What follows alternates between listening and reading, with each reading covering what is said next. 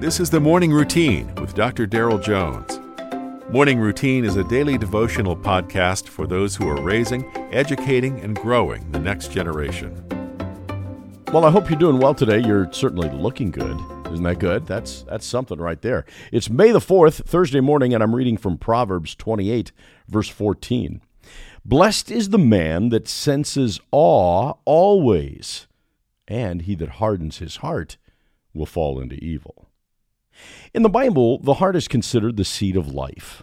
And so, biblically, the heart is equal to the mind or the soul or the spirit or one's entire emotional nature and understanding. Because of that, we can certainly concur with Solomon in Proverbs 4:23 when he writes, "Keep your heart with all caution, because from it is the outgoing of life." When Solomon wrote this morning's proverb, he conveyed the sense that we're to be in awe of the Lord.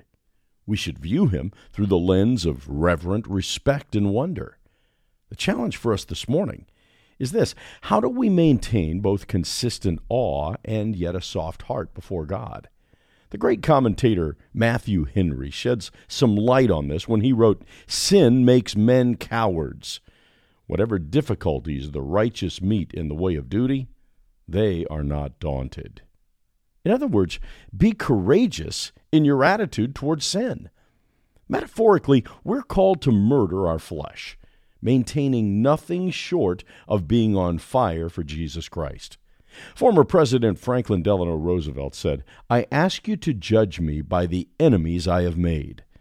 May your love for God be revealed in those things that you hate, as well as those who hate you." You've been listening to the Morning Routine, brought to you by the Herzog Foundation and hosted by its president, Dr. Darrell Jones. For more information, please visit herzogfoundation.com. To receive the Morning Routine as a daily email, sign up at morningroutinepodcast.com. See you in the morning.